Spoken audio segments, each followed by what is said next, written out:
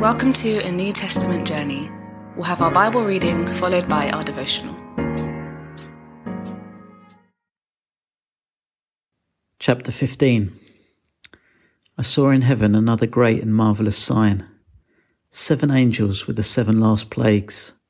Last, because with them God's wrath is completed. And I saw what looked like a sea of glass glowing with fire, and standing beside the sea, those who had been victorious over the beast and its image and over the number of its name. They held harps given them by God, and sang the song of God's servant Moses and of the Lamb. Great and marvellous are your deeds, Lord God Almighty. Just and true are your ways, King of the nations. Who will not fear you, Lord, and bring glory to your name? For you alone are holy. All nations will come and worship before you, for your righteous acts have been revealed. After this I looked, and I saw in heaven the temple, that is, the tabernacle of the covenant law, and it was opened. Out of the temple came the 7 angels with the 7 plagues. They were dressed in clean, shining linen, and wore golden sashes around their chests. Then one of the 4 living creatures gave to the 7 angels 7 golden bowls filled with the wrath of God, who lives forever and ever. And the temple was filled with smoke from the glory of God and from his power, and no one could enter the temple until the 7 plagues of the 7 angels were completed.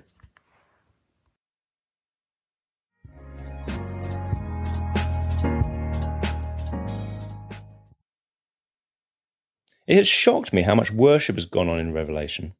I knew the big passages like Revelation 4 and Revelation 19 were replete with crown-casting kings. But I hadn't realised that the praise craze soaked into every corner of this book. Most shocking, perhaps, is the fact that worship seems to lap right up and over all the most awkward bits about bowls of wrath and sharp sickle-swinging angels. To me, it feels a little hard to read about trampling the winepress until blood flowed out, and then to say, "Great and marvellous are your deeds, Lord God Almighty." But then again, I'm probably not on the right side of this view. I don't yet have the perspective as one who's been victorious over the beast. I've not yet been given a harp by my God. Revelation isn't God explaining himself to us for us to find him more palatable. It isn't even about God making himself more understandable to us. It's about him showing us he's great, he's good, he's got Satan licked, he does everything well and must be trusted until the end. Understanding this means we get more out of the book of Revelation than if we approach it like a chronology of the future. Then we might act like guests at a foreign language wedding, trying to best guess where we are in the order of service based on what seems to be happening in front of us. Then our eyes would be on something other than the Lamb. Instead, Revelation embeds advert breaks of worship into multi-layered visions of angels and trumpets and woes and wonders. Revelation shows the cosmic crashing together of heaven and earth, and how the Alpha and Omega stands serene, secure, and sovereign over it all. Revelation dares us to be destabilized and still declare, "Who will not fear you, Lord?"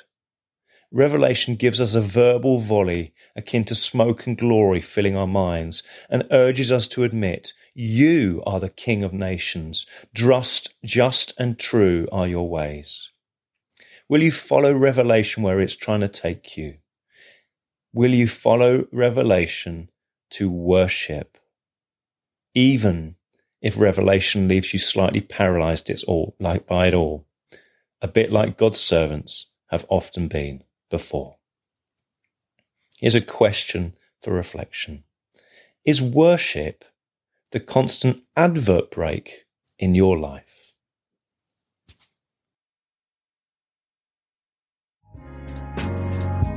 We pray God's word bears fruit in your life. For all the information about the New Testament Journey, head to www.anewtestamentjourney.net.